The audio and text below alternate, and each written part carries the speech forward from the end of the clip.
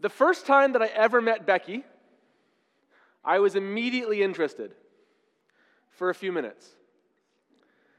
She came up and introduced herself to me. We were at the dining hall at Beacon Bible Camp, and we had a conversation, and I was like, wow, she's pretty, and she seems cool. And then a couple of minutes into the conversation, she told me that she was about to move to Scotland for 3 years to go to school, to which I responded, well, good luck with that. It was nice to meet you. I have to go. And I was just like, I'm not doing long distance. I'm not going into a relationship long distance. That is a deal breaker. I am not interested. Of course, a year later, she came back to camp, and I came back to camp, and we started talking again, and we did start dating long distance. And long story short, we now have our third kid coming. Have been married for 8.5 years. And I'm very thankful, yes. Thank you for that cheer. But when I think about that story, I realize I could have missed out on all the best parts of my life because when I first met Becky, I didn't recognize that she was the one, right? In God's sovereignty and goodness, it all worked out best in God's timing. But she was the one. I didn't recognize it, and I made a choice that could have meant missing out on what I have now. I have a neighbor that I meet with regularly to just talk, and I'm trying real hard to share the gospel with him and point him to Jesus. And he's told me a few times that he's looking for something in life, and he's not sure what it is, but he knows he's looking for it. And I keep telling him it's Jesus. Jesus is the one he's looking for. Jesus is the one that his soul is longing for. Jesus is the answer to the question that he doesn't even know how to ask. And he goes, yeah, maybe. He doesn't recognize that Jesus is the one. He's interested in Jesus. We read the Bible together, actually, but it only goes so far. He has his deal breakers. He has his hang-ups. He hasn't recognized the value and the glory of Jesus and how much he needs him. And I'm hoping and I'm praying that in God's sovereignty and goodness and his timing, it will work out for the best and my neighbor will come to know Jesus. But in the meantime, he keeps making a choice that could mean missing out on the one. Do you know that Jesus is the one? That he's the only one who can satisfy your soul.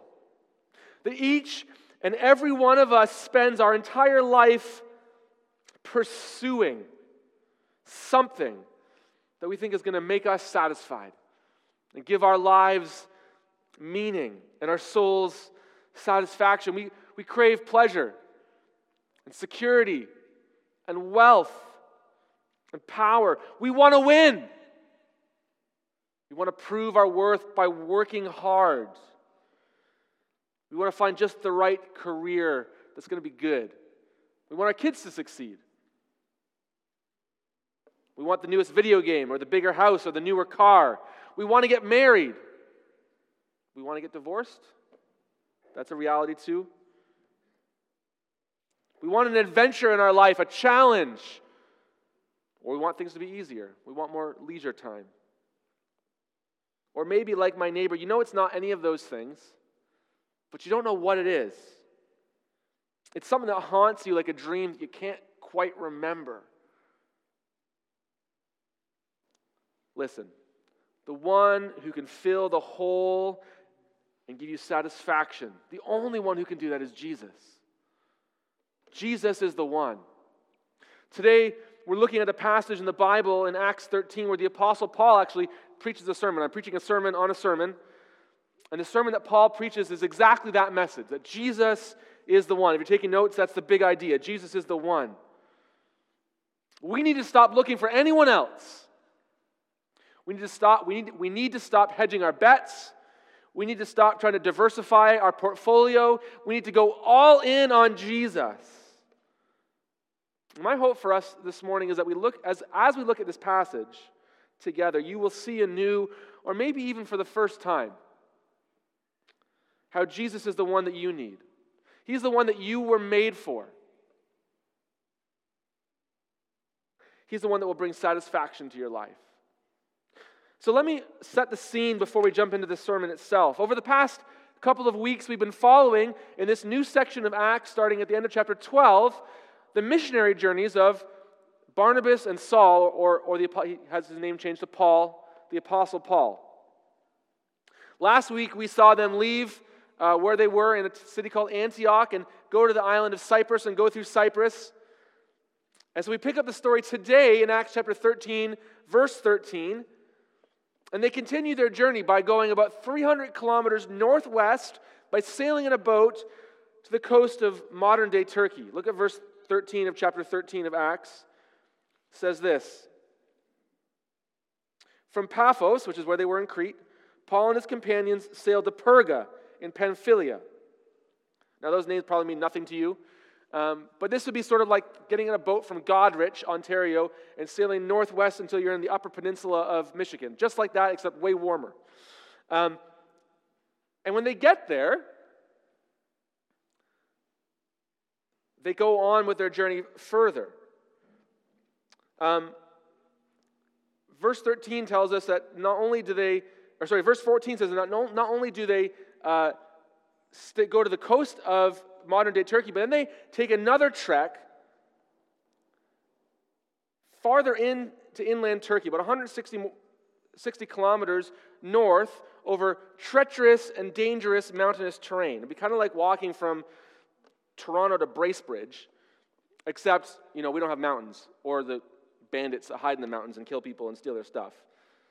So this is an arduous and dangerous journey, which may explain what happens in the second half of verse 13 before they even take that journey. Verse 13 again says, From Paphos in Crete, Paul and his companions sailed to Perga in Pamphylia, where John left them to return to Jerusalem. So if you remember, Paul and Barnabas had taken a young man named John Mark with them to help them on their journey, and at this point he bails on them, right?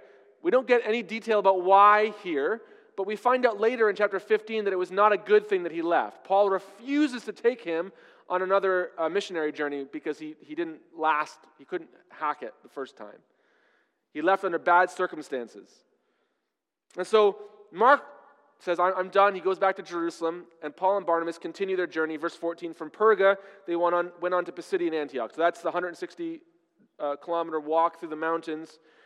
And they end up in a town called Antioch. Now, they started in a town called Antioch.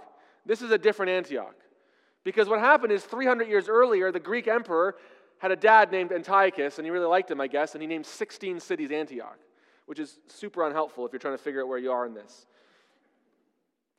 But the basic idea is that they've had a really hard journey.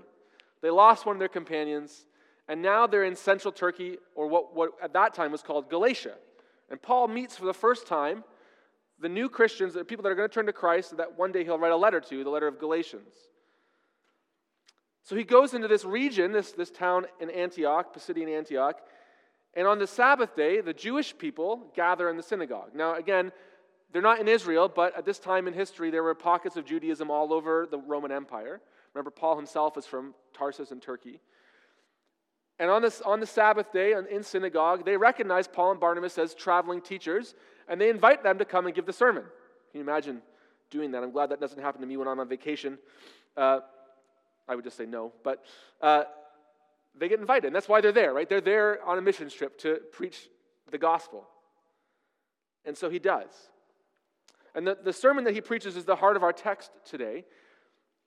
And the message that Paul preaches again is that Jesus is the one. And he says three truths about that. And the first one is this, that Jesus is the one that you have been waiting for. You have been looking forward to this man coming. And he's here. Jesus is the one you've been waiting for. Paul starts this sermon, he gives a brief overview of Israel's history from Abraham to David. And as he does, if you read through there, it's like, yeah, okay, I know this story, Abraham, Isaac, Jacob, all those guys, David. But he emphasizes all the way through all the good things that God has done for them. He says everything that's good that's happened to our people has been the action of God on our behalf. Look with me at verse 16. Paul standing up, motioned with his hand, I guess to try and get people to be quiet maybe. And he said, fellow Israelites, and you Gentiles who worship God. So there's Jewish people and Gentiles who've converted there. Listen to me.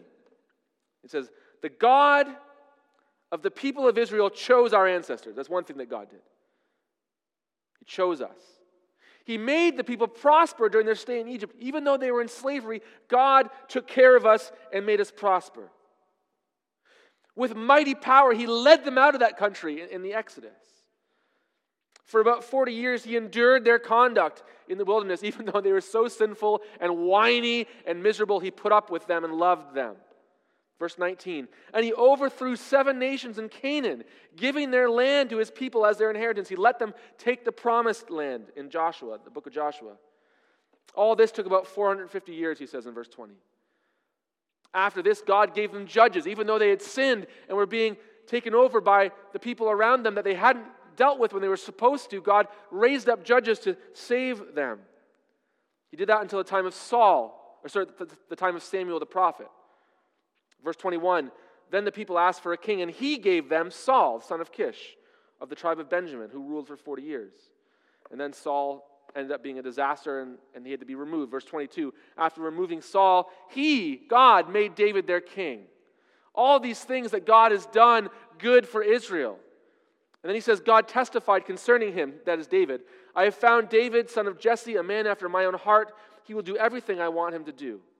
Now, none of this so far would have been news to the people listening, right? If there's anything the Jewish people were good at, it was looking back at their history and knowing that God was in control, that he was blessing them, that he loved them, that he was taking care of them.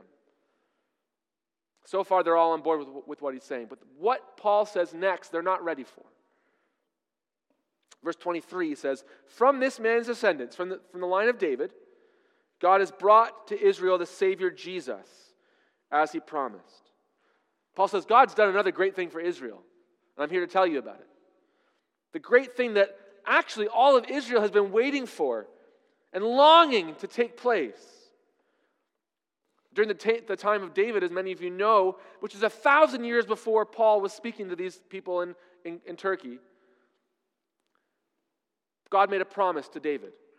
That promise was to give David a descendant from his kingly line who would rule over Israel forever.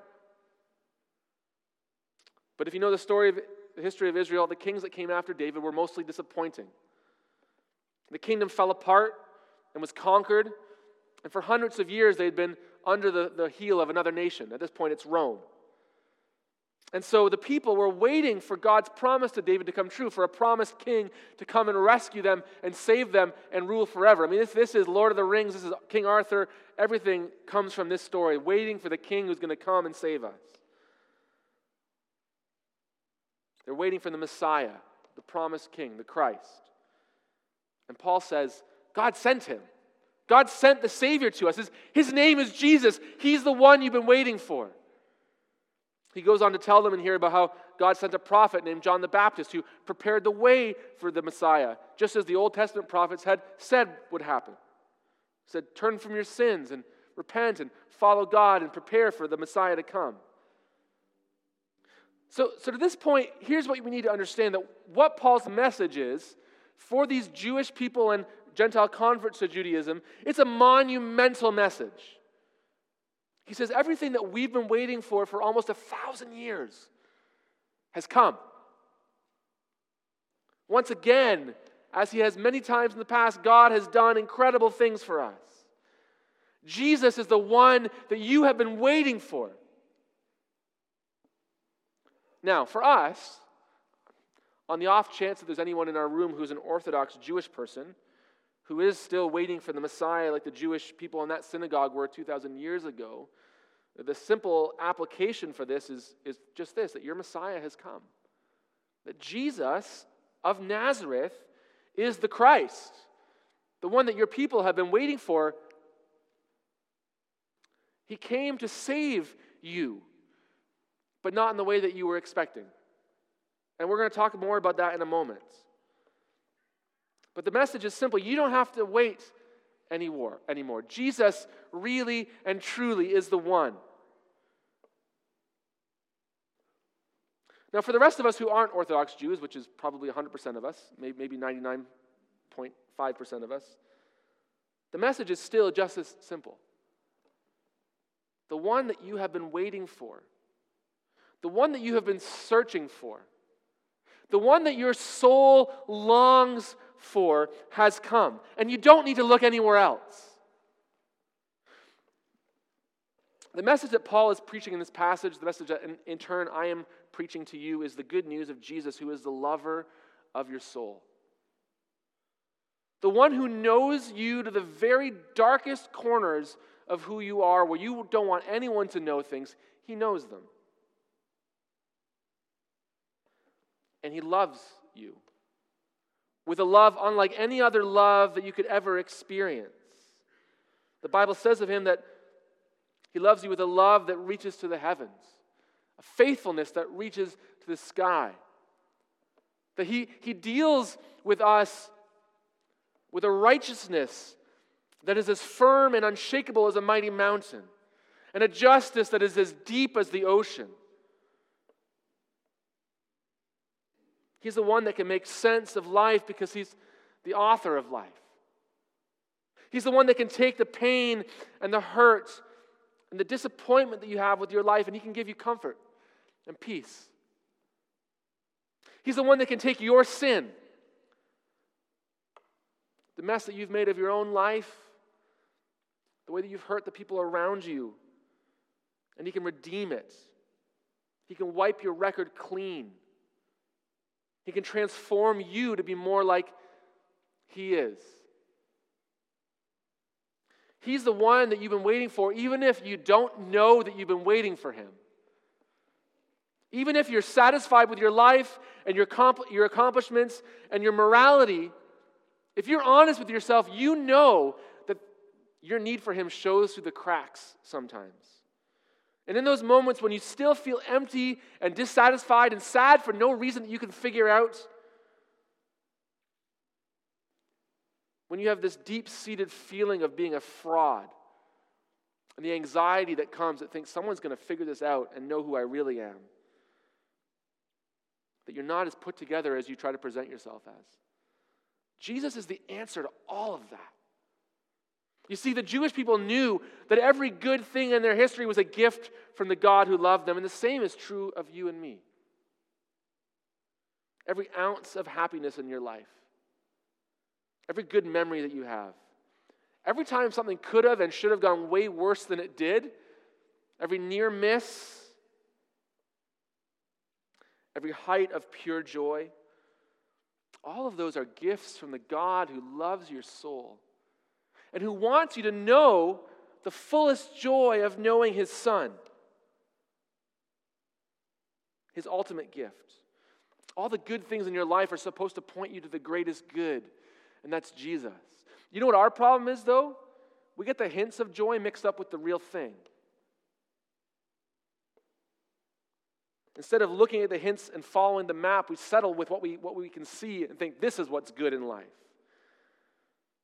In the words of C.S. Lewis, in his essay, The Weight of Glory, he says, each of us is an ignorant child who wants to go on making mud pies in a slum because he cannot imagine what is meant by the offer of a holiday at the sea. Just don't get it. Don't realize what could be offered. Ignore the children. They're fine, I promise. We are far too easily pleased, is how C.S. Lewis finishes that quote. Don't trade the real thing for the cheap substitute. Jesus is the one you need, and don't settle with anyone or anything else. Because Jesus is not only the one that you've been waiting for, but Paul goes on to say Jesus is the one that you can rely on. You can depend on him like no one else. Jesus is the one that you can rely on, right? Paul goes on to speak about Jesus and what happened in his life. You know, they must have been surprised to hear that the Messiah had come and they'd missed it. They hadn't heard of him. But Paul says, well, even if you had heard of him, you may have been like the rest of the Jewish people who did hear about him and just rejected him. Verse 26, he says, fellow children of Abraham and you God-fearing Gentiles, it is to us that this message of salvation has been sent. The people of Jerusalem and the rulers didn't recognize Jesus. What's worse, they didn't only not recognize him, but they condemned him to death. They killed him.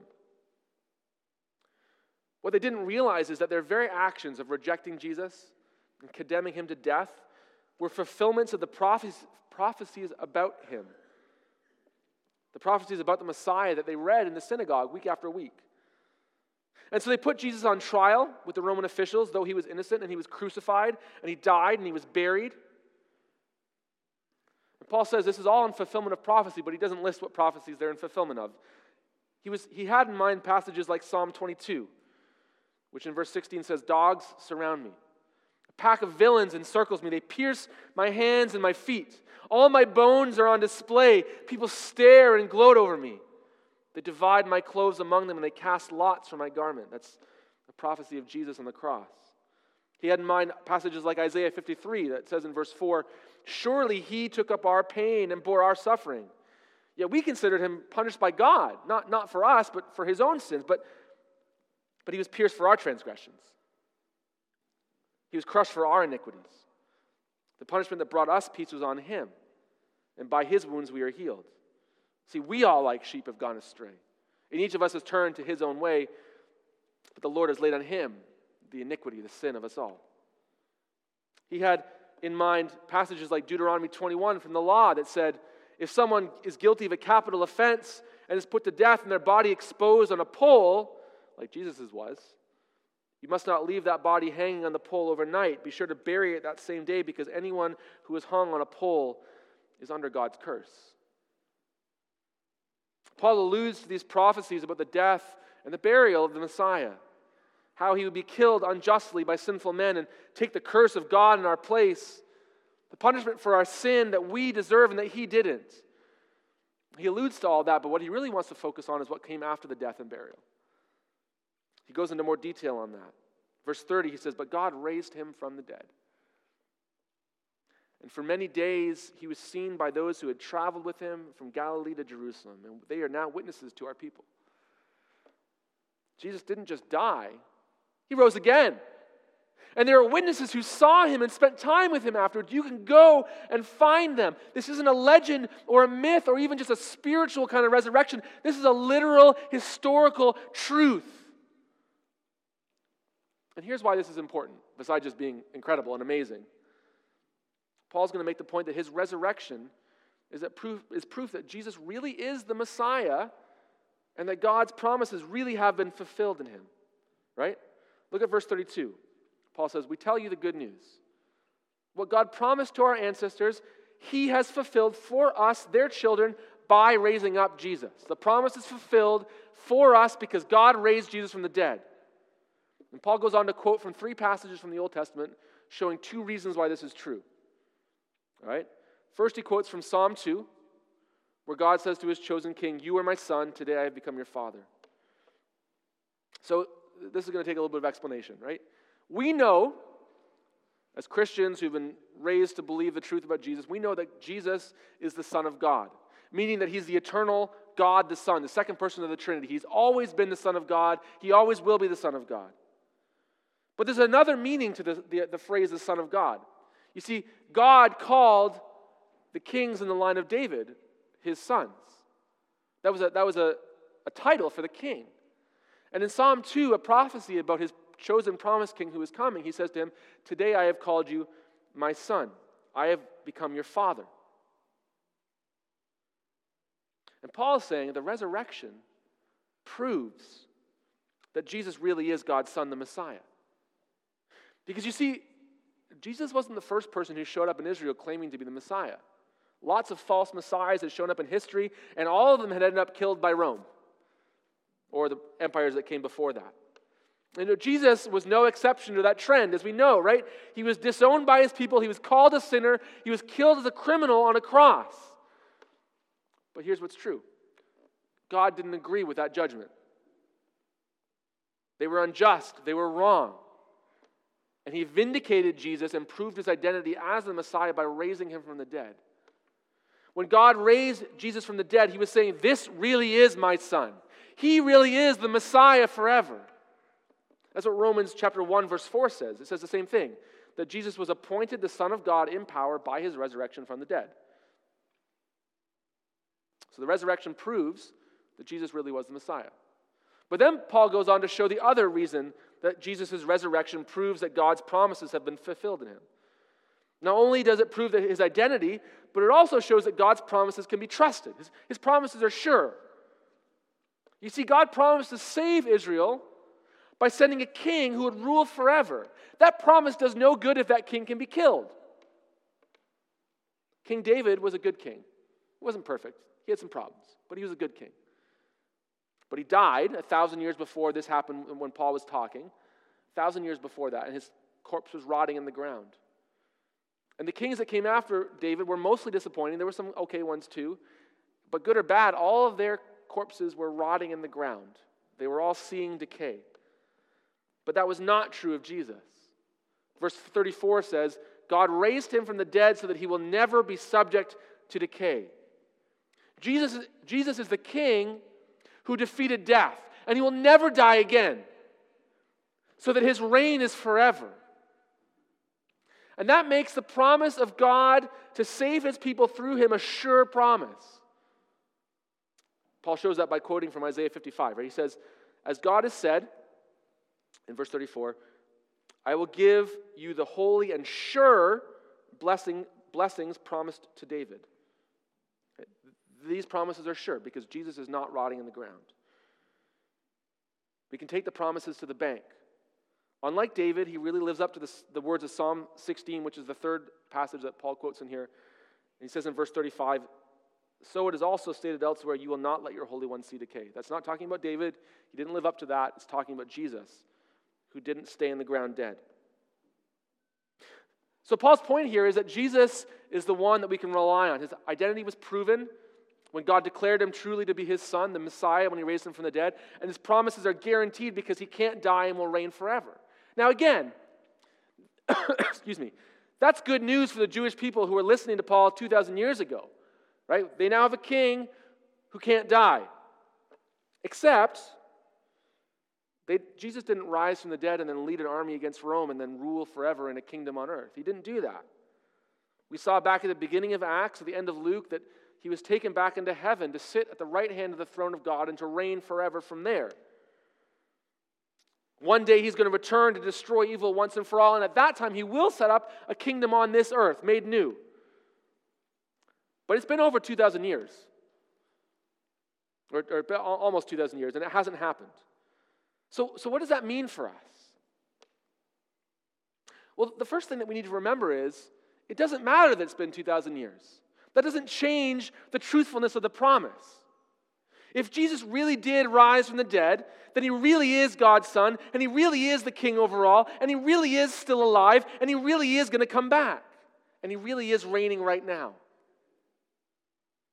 Now, if you're here and you're skeptical about the fact that Jesus really did rise from the grave, I don't have time to go deeply into this, but I would just ask you to think about the evidence that's there. Really, really briefly, take into consideration that the Gospels and the Acts and the rest of the New Testament was written within one generation of Jesus' death and resurrection.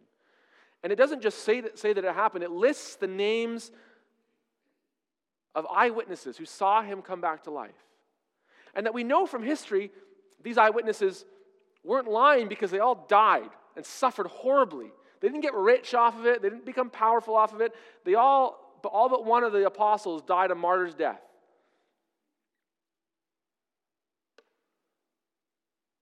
If this was a lie, no one would have believed it. It would have fallen apart under the weight of what it was claiming, and it would have had no impact on history. But all of human history today is measured by the coming of Jesus, right? Whether you're saying BC or BCE or AD or CE, it all is coming down to when Jesus was born, even though they got the math a little wrong and they're off by a few years. Human history has been hugely impacted by the resurrection of Jesus. I'd love to offer you some books if you're interested in looking more into this and you're a skeptic of this. 2 books, The Case for Christ by Lee Strobel, The Reason for God by Tim Keller. I can even get you a copy of those. Come talk to me. There's evidence to believe the resurrection of Jesus. But for those of us who are convinced that Jesus really did rise again, that means that right now, he's reigning over the entire world. I want you to listen to how the Apostle John describes our King in a vision that he has for him in Revelation 1. Not meek and mild and weak or anything like that, but Revelation 1 says he saw him dressed in a robe reaching down to his feet with a golden sash around his chest. The hair on his head was white like wool, as white as snow, and his eyes were like a blazing fire. His feet were like bronze glowing in a furnace, and his voice was the sound of rushing waters. In his right hand he held 7 stars, and coming out of his mouth was a sharp double-edged sword. His face was shining, was like the sun shining in all its brilliance. And when I saw him, I fell at his feet as though dead. Then he placed his right hand on me and said, "Do not be afraid. I am the first and the last. I am the living one. I was dead, and now look, I'm alive forever and ever. I hold the keys of death and Hades." That's the Jesus who rose from the grave, as he says, to never die again. And who is in heaven right at this moment, reigning, and he will reign forever. He is mighty and powerful and wise and good, and he loves you. And even when everything seems out of control and nothing in life makes any sense to us, somehow Jesus is still in control and he has a plan. As Romans 8 says, he's working all things together for the good of those who love him, who've been called according to his purpose. Jesus is the one you can rely on. He's the one that we're waiting for. He's the one we can rely on. But there's one more truth that we have to see about him in this passage that Paul says. And that's this. Jesus is the one who can do what you can't. He's more powerful than you, he's more able than you, and he can do what you can't. Now, it should be clear that the Jesus who rose from the dead, who can never die again, who is seated at the right hand of the throne of God, reigning over the world, who holds the keys of death and Hades in his hands, can do things that we can't do. That should not be a hard thing to grasp, right? But I'm not talking about walking on water. I'm not talking about turning water into wine. I'm not even talking about ordering the events of the universe or keeping the planets spinning around the suns and the stars. I'm talking about saving you from your mess. Look what Paul says next in verse 38. He says, Therefore, my friends, I want you to know that through Jesus the forgiveness of sins is proclaimed to you. Through him, everyone who believes is set free from every sin. And then listen to this part. A justification you were not able to obtain under the law of Moses. You see, here's the reason Jesus was rejected by his people. Because Jesus didn't come and pat his people on the back and say, "You guys are so great, and you're right, it's those nasty Romans who are the sinners that I need to punish." Rather, he told them that they were all sinners in need of forgiveness. He went up to the people who were the most upstanding citizens in society, the ones who kept the law really well, and he said, you're like a tomb with whitewashed walls. You look good on the outside, but you got bones rotting inside you. You're like a cup that's been washed on the outside, but inside you're full of gunk. He said, listen, God gave you his law so that you would know how to live, but it was never intended to be a way for you to earn God's favor. It can't do that. You can't do that. You may be able to follow it so that you look really good on the outside, but no one has ever had their heart changed by following the rules. The rules are supposed to be there to show you the depth of sin in your heart. And if you've missed that, you've missed what it means to follow God. The law is supposed to show you how much you need to have your heart changed, how much you need to be forgiven by God for your sin, that you are not good enough. You cannot do this by your own efforts. That's such an important message that we all still need to hear today. You know, some of us know that we're a mess, so much so that we've just lost hope. Can't fix your problems, and so you wallow in guilt and shame and fear every day. The message that he gives to you is there's forgiveness through faith in Jesus. You don't have to do it yourself. There's hope for you. Others of us are on the opposite end of that, right? We kind of are somewhere in the spectrum, but on the two extremes, the two sides of this is that we think we're fine. I'm okay, I'm good. I work really hard to follow the rules and keep it pretty well together. You know, whether those rules are the religious rules that we find in the Bible or the rules the world has, right? Those rules can be quite opposite sometimes. There's some things they have in common. But whatever it is, there's rules that we try to follow, and none of us follow them perfectly. Even the most put together of us aren't as put together as we try to make out. Sometimes we know it. We hope that no one finds out. Sometimes we're blind to it. But there are days when the cracks show through in us, aren't there? We know just how wretched we really are because of something that we've done or thought or said. You know, those moments may be brief before someone who likes us pats us in the back and tells us, oh, don't worry, you're a good person at heart. And we move on and forget about how awful we know that we can be. Listen, we're all a mess. We're all sinners. Here's what Christians know. True Christians, the followers of Jesus in the Bible, Christians don't think that we're all okay and everyone else out there deserves hell because of their sin. Christians know that we're all broken and we're all sinful and downright awful.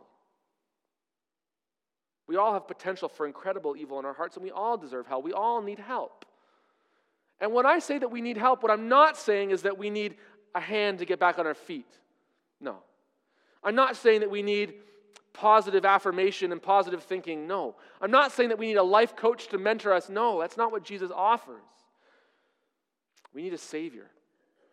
We need someone to redeem our mess. The mess of our sin, to deal with the cosmic debt that we've incurred with God. We need someone to change our hearts. And the person that we need is Jesus. He's the only one who can do what we can never do.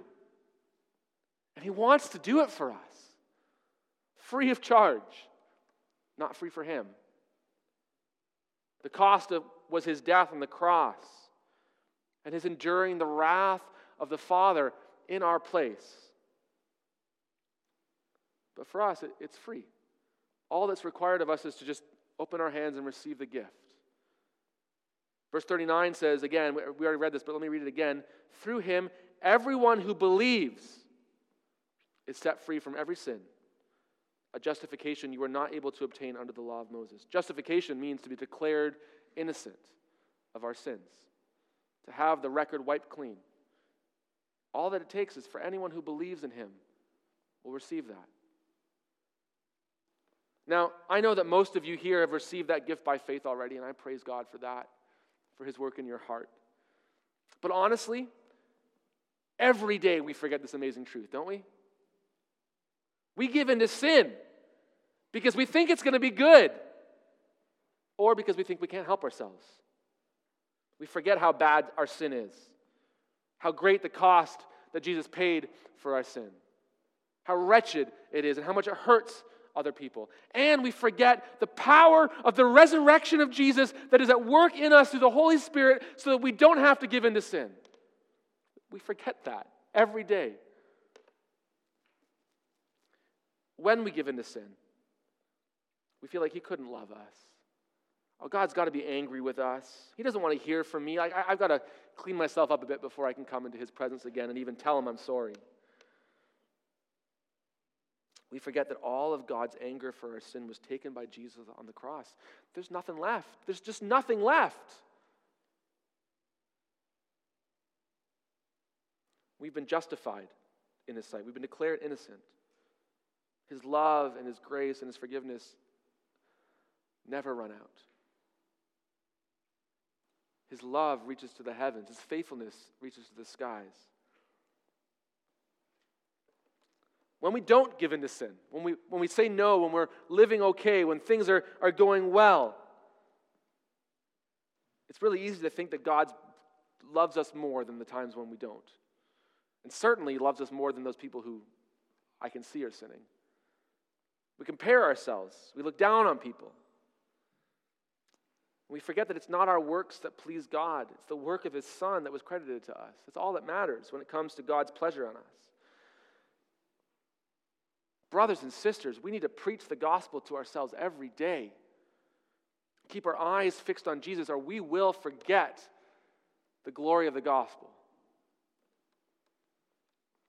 But if you've never put your faith in Jesus, you can do that right now. Right? He is the one that you need. He's the one that your soul is longing for. He's the one that you were made for. All you have to do is recognize your sin and run from it to Jesus. To believe that He is everything that we've said He is today, that the Bible declares about Him, that He died and rose again for your sins, and that it's enough.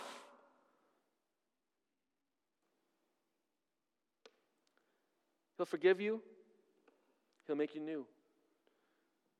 And then in joy, you submit to him as your king, knowing that he already reigns over everything. You're just a dumb rebel who hasn't been acknowledging it so far. Paul finishes his sermon by quoting from the prophet Habakkuk. In verse 40, he says, "Take care that what the prophets have said does not happen to you." And here's the quote: "Look, you scoffers, wonder and perish, for I'm going to do something in your days that you would never believe, even if someone told you." These words, they're a hard warning. But they're a call to respond to what you've heard. He says, listen, whether you're respectfully sitting on the fence about Jesus or you're scoffing him, it comes to the same thing. Anything less than full trust and belief and love for Jesus is a deadly error that will lead to facing God's just judgment in your life, rather than the mercy and love that he wants to give you.